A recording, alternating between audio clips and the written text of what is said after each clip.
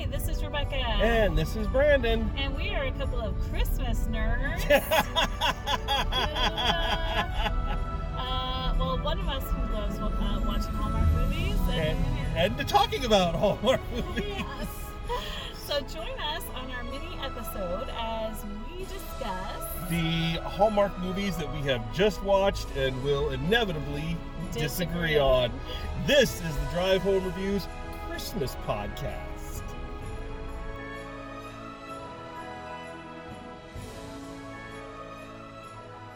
You didn't tell me we were gonna switch up the opening. What would life be like if I told you everything all the time? That's true. So surprises are the joy that bring us all together.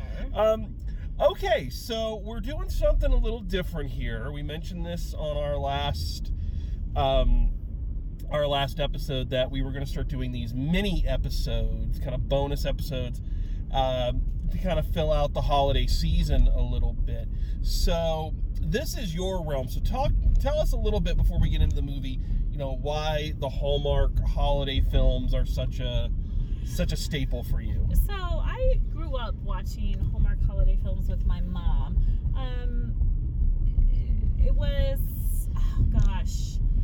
they weren't as prevalent, in the 80s and 90s when I was growing up. But by the time, especially when my mom was going through cancer and chemo, we would watch these together, and we've always loved Christmas, and we love cheesy movies, and we would, even when we lived long distance from each other, we would watch and then call and talk to each other about them. So I have continued to watch the Hallmark movies, and now after having been together for several years, and you have been exposed to them, and now since you were living together, we decided to that we were gonna actually devote time to watching the new ones, what they call the Countdown to Christmas specials for the holiday for the Hallmark Channel this year. Yeah. My experience is a little different. I like a lot of people, very dismissive of the Hallmark holiday film. But at the same time, I was very dismissive of them from one film that I saw called Silver Bells, which had Anne Heche in it. And it was this story about this guy who grew Christmas trees, and his son wanted to be a photographer and not sell Christmas trees. So they drive to New York to sell their Christmas trees, and the son runs away to live on the streets and be a photographer. And the film picks up a year later, and Anne Heche knew about this, knew where the kid was, but didn't tell the father. It's I don't care what holiday jangles you put on that's wrong. Yeah. So I had a real problem with it. But I've always had kind of a respect for the Hallmark holiday films, because I respect anybody who's kind of found a niche and just steers into the skid. Right.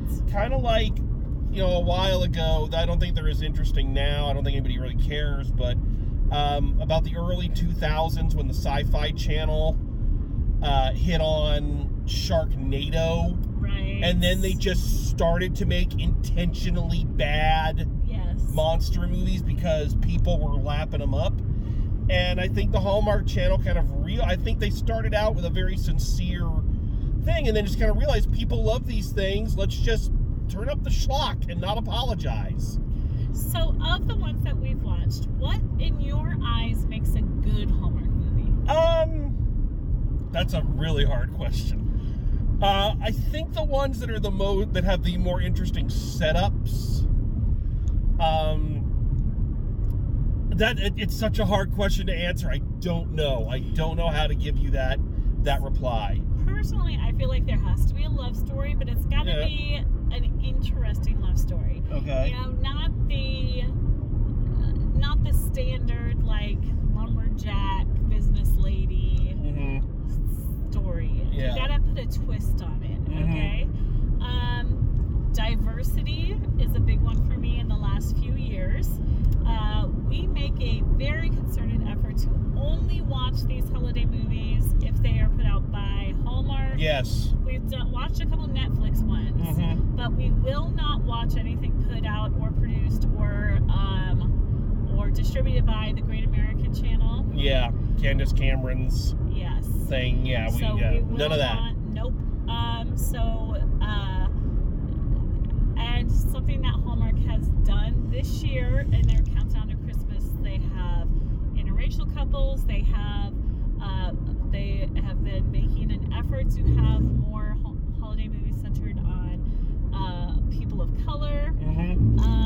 They have at least one Hanukkah one this year. Yeah, we've seen a couple of those. And they have, and this one's a Hanukkah one that's not starring the same guy as the same Jewish guy. And then we've got several gay couples. Yeah, they've started doing the LGBTQ ones, which is good. Right. So we have and most of the time they've been on the sidelines, like they're not the main character, not the main couples. But there is one centered on a lesbian couple coming out this year. Yeah, and we saw one last year that had a gay couple in it. Right. Yeah. Right. So although I think that one was a Netflix one. Oh, okay. All right. So bear with us a little bit here because this is a new format. This is different from the regular podcast. So we're not going to do, pre-discussions. We're just kind of going to jump into the films and just give you the basic rundown. So what are we starting with? Which one are we going to start for our pilot episode? Let's start with the Christmas Island. Hence the pun. Yes. So, you wouldn't really be able to tell from the pun. But, so Christmas Island is centered on a female pilot who is trying to transition from commercial flights to being a private pilot for private clients. This is her first time out. It's established early on that she does not have a family. Of course not. And so she is available to fly over Christmas time to go spend the holiday with busy business mom and busy business dad and their two non-business children. Your standard rich family. They're going to Sweden? They're going to Sweden to go skiing, and then as they're flying, the weather over the Atlantic takes a turn. Right. And the only place they can land is this little town in Nova Scotia called Christmas Island. And lo and behold, when they land, two major shocks, because of course they were going to Switzerland and they were going to the high end and they were going to go to all these parties, but this place is small. Yes. It's a quaint little town. Yes. Lobsters. See, honey, this is what I'm talking about. I thought because I was coming up on the speed. No. On the speed zone change. That's why it slowed down. Anyway. Sorry, couple argument there for a second. So yes, they were supposed to go. So they own a lifestyle company, like a Martha Stewart-y company. Yeah. And they're supposed to go to Switzerland or Sweden. I can never remember which one. Switzerland, I believe. Okay, and so while they're there, they're supposed to be also conducting business and working. And the nanny is supposed to be doing all of the activities with the kids, all the Christmas activities. But of course, the nanny has flown on ahead, so she's not with them on the plane.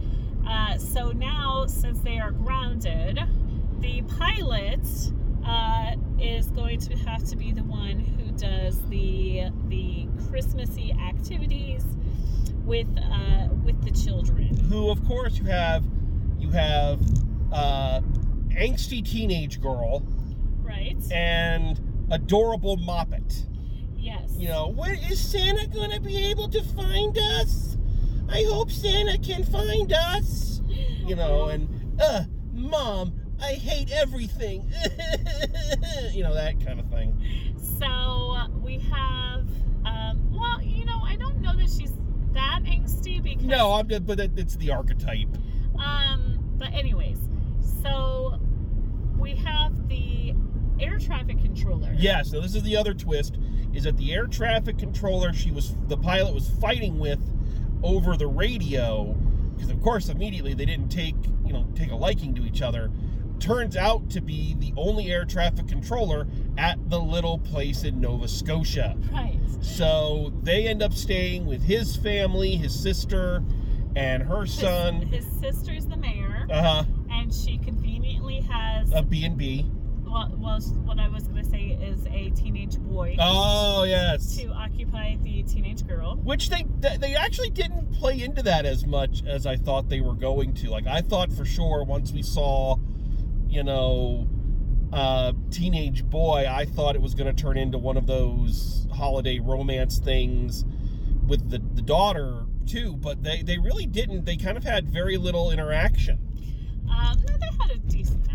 She had more interaction with the old guy at the post office. So, air traffic controller Grinch's dad is the postal worker, the only postal worker in town. And because their name is Christmas Island, they get a lot of things to send out to Santa or from Santa. Yeah. So that the postmark says Christmas Island.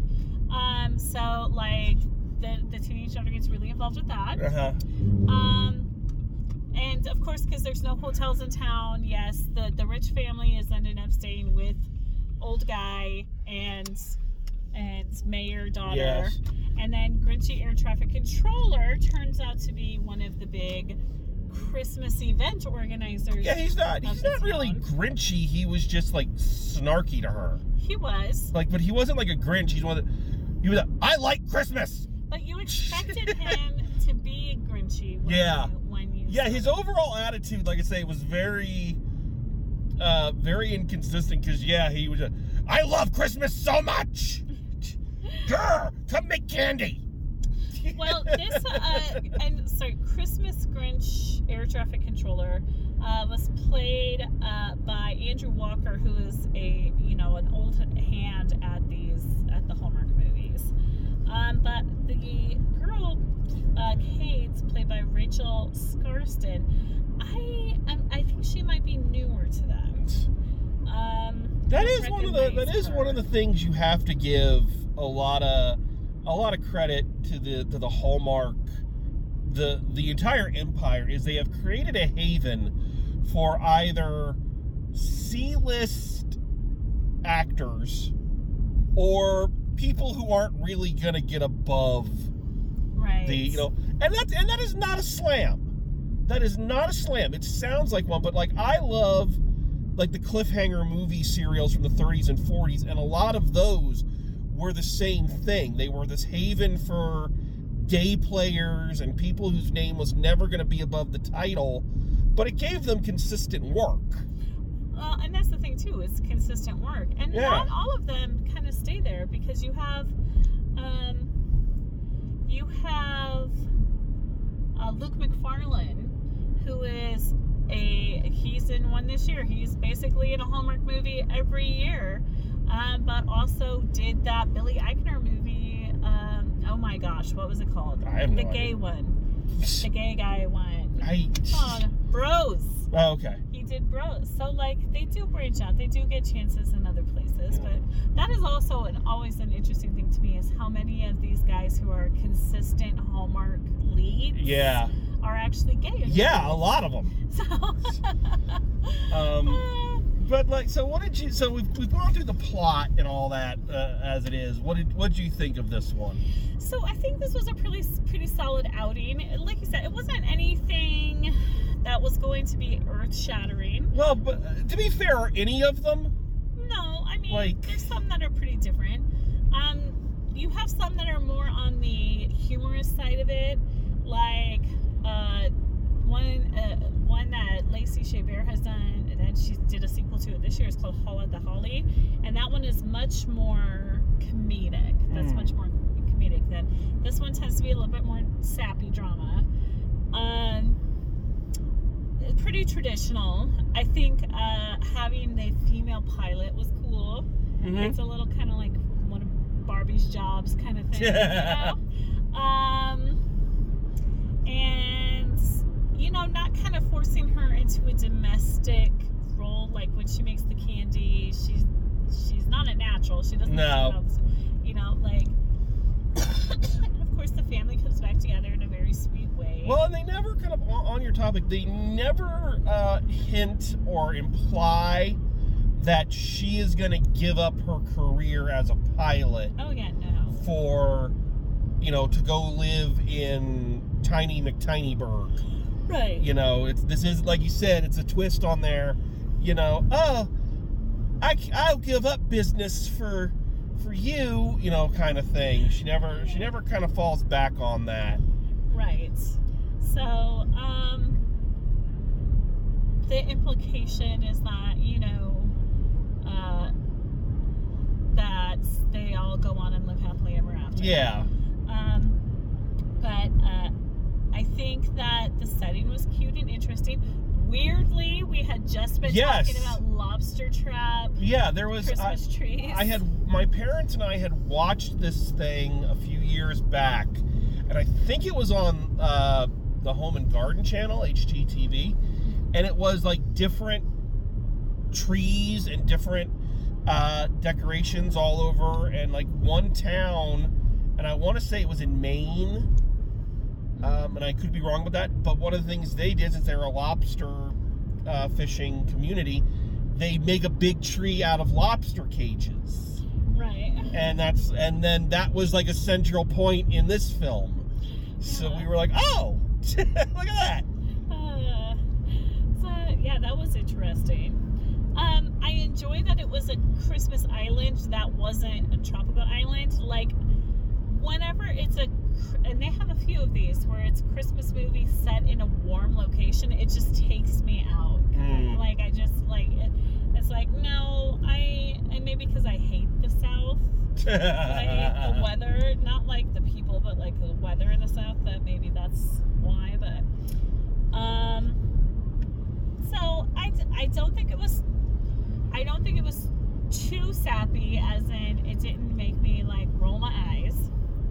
I think it, like I said, not groundbreaking, not like something that, it's not like my Pumpkin Pie Wars that I'm going to go back and watch it. Okay? But it was a solid outing. How about you? It was decent. It was interesting enough. I could see it as, you could almost see with a little bit tweaking of the script and a bigger budget. This could have been a holiday, big screen, romantic comedy kind of release. It was a gentle enough, enjoyable enough. Yeah, like you said, like you don't know what to say. How do you critique the acting in one of these? None of these are gonna be your Oscar caliber, but they're passable. Yeah, it was decent enough. I thought that the two leads had decent chemistry. Right. You could because actually, when it is bad acting, then it makes a big difference. Like, yes. The one that we are going to talk about, it contains bad acting. Yes. Bad acting and bad writing, but not. Yes. But this one, the writing is fairly middle of the road. It's, like I say, it's decent enough. I don't think it's anything too offensive. A very large lack of diversity in this one. Well, yeah, I mean, they're going to Nova Scotia. I mean, yeah, that's Yeah, but if that was the case, if you're setting your movie in Nova Scotia, in a tiny town, and there's not going to be a lot of people of color, maybe make one of your leads not a blonde person? They did. Well, they made the co-pilot was a black guy who stayed on the plane the entire movie. Yeah, you didn't see him until 5 minutes. You didn't see him until like the end when they're at the traditional lighting of the Christmas tree, and it's like, oh yeah, you're here too. Where'd you come from, fella? Here's an interesting thing that I found funny, and I understand why, but it's like, so the mom of the Richie Riches, she makes beautiful Christmas dresses, because of course every time they do this they have to have the beautiful red dress, of course, that our heroine wears to the whatever annual holiday is going on. So she makes dresses for herself, the pilot, her daughter, the sister mayor there, and it's like, oh wow, and they're at the festival and they're all wearing jackets over them. Yeah. So it's like, I mean, it was cold. Yes, I get that, but it's like, so you've gone through this trouble of making these Did like the costume department not come through and they're like, we got them, just they don't look great, just hold them up and then we'll have jackets over them. There you go, fix the problem. You know? I mean, they could have had capes. That would have worked. Yes, but like, or like mom seamstress there knows they're in Nova Scotia. Like maybe make them long sleeve. Yeah, like I'm just saying, you go through all this trouble. It's like, what? Where's the dress? So, What did you think of the subplot of angsty teenager finding the true spirit of Christmas, working in the post office and coming up with the Christmas saving idea to have Santa email I thought it was all very the kids? sweet, actually. I thought it was very sweet because they're grounded, and there's a snowstorm. They can't get the postcards out to the kids with the postmark on them. So these kids are not going to get their letters from Santa. And so, of course, being a Gen Zer, she like decides, let's scan them.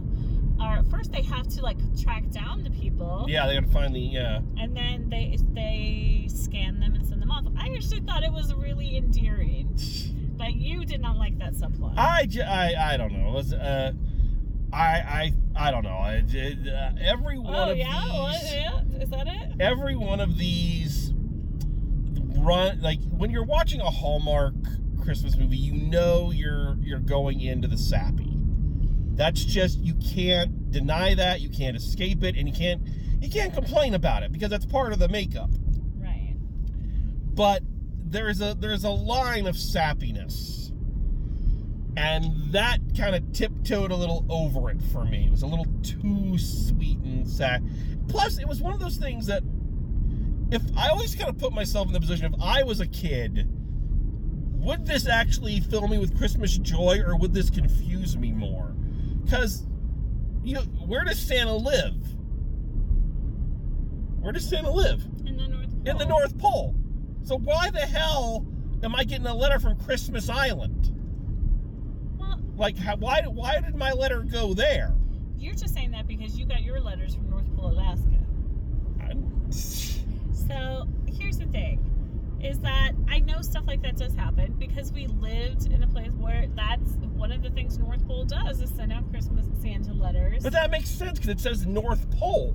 But if you were living on that side of the country, then maybe you tell your kids Santa's address is Christmas Island. Okay. All right. So get over it. Or you're sending them to Santa's like summer house. But also, like, yeah, I mean, oh look, Santa's mail got stopped, so he emailed this to us. Like, it's not a big deal. Kids are willing to believe any of that shit because they want to. Because they want the presents. Yeah. And they're afraid that not believing it will hinder the present delivery. Yeah. You still haven't let go of this need to have rational plot lines. Like, you gotta let that go, man. So, anyways. No, I'm just saying that as I was one of those kids that something like that would have bugged me. Well, then your parents were not going to be the ones who got you a letter from Christmas Island, right? No, but my dad did. We had like this Santa, I won't say it wasn't a trap, but we had like, we had a cover for the fireplace. Excuse me. Getting over a cold. You keep saying that in every episode. I know. I don't think you're getting over it. Anyway, we had this cover for the fireplace that my dad would string a ribbon across. Yeah. So that the logic being that when Santa came down the chimney, he'd have to kick the cover off, and that would break the ribbon. Right. So yeah. Your dad's an engineer. Yes. So yeah. So like you said, kids will believe a lot of things. Yeah. Anyways, so overall, let's instead of our usual grading, because nobody gets grades on the Christmas. No. We're gonna go 1 to 5 candy canes. 1 to 5 candy. Okay, that's a good scale. Okay. Good scale. So where are you ranking? I'll give this one 3 candy canes. Okay. It was decent enough, and it was enjoyable, and it was, warm and sweet, and you had a decent time with it. Yeah, I'll say 3 candy canes. I think that's fair. I'm actually going 3 candy canes too. Okay. Like the lack of diversity knocked it down a candy cane. Okay. All right. And it just is kind of like, it's okay. Like, it's not, like I said, not groundbreaking, not particularly over the top funny, but it didn't suck. No. So 3 candy canes. Yeah. Okay. Cool. All right. So we hope you enjoyed this first little mini episode, and we got more coming. So. So thanks for driving along with us. Thanks for listening. Sorry about the coughing. Trying to get rid of that. And as always, drive safe. Have a happy holidays, and we'll see you at the movies.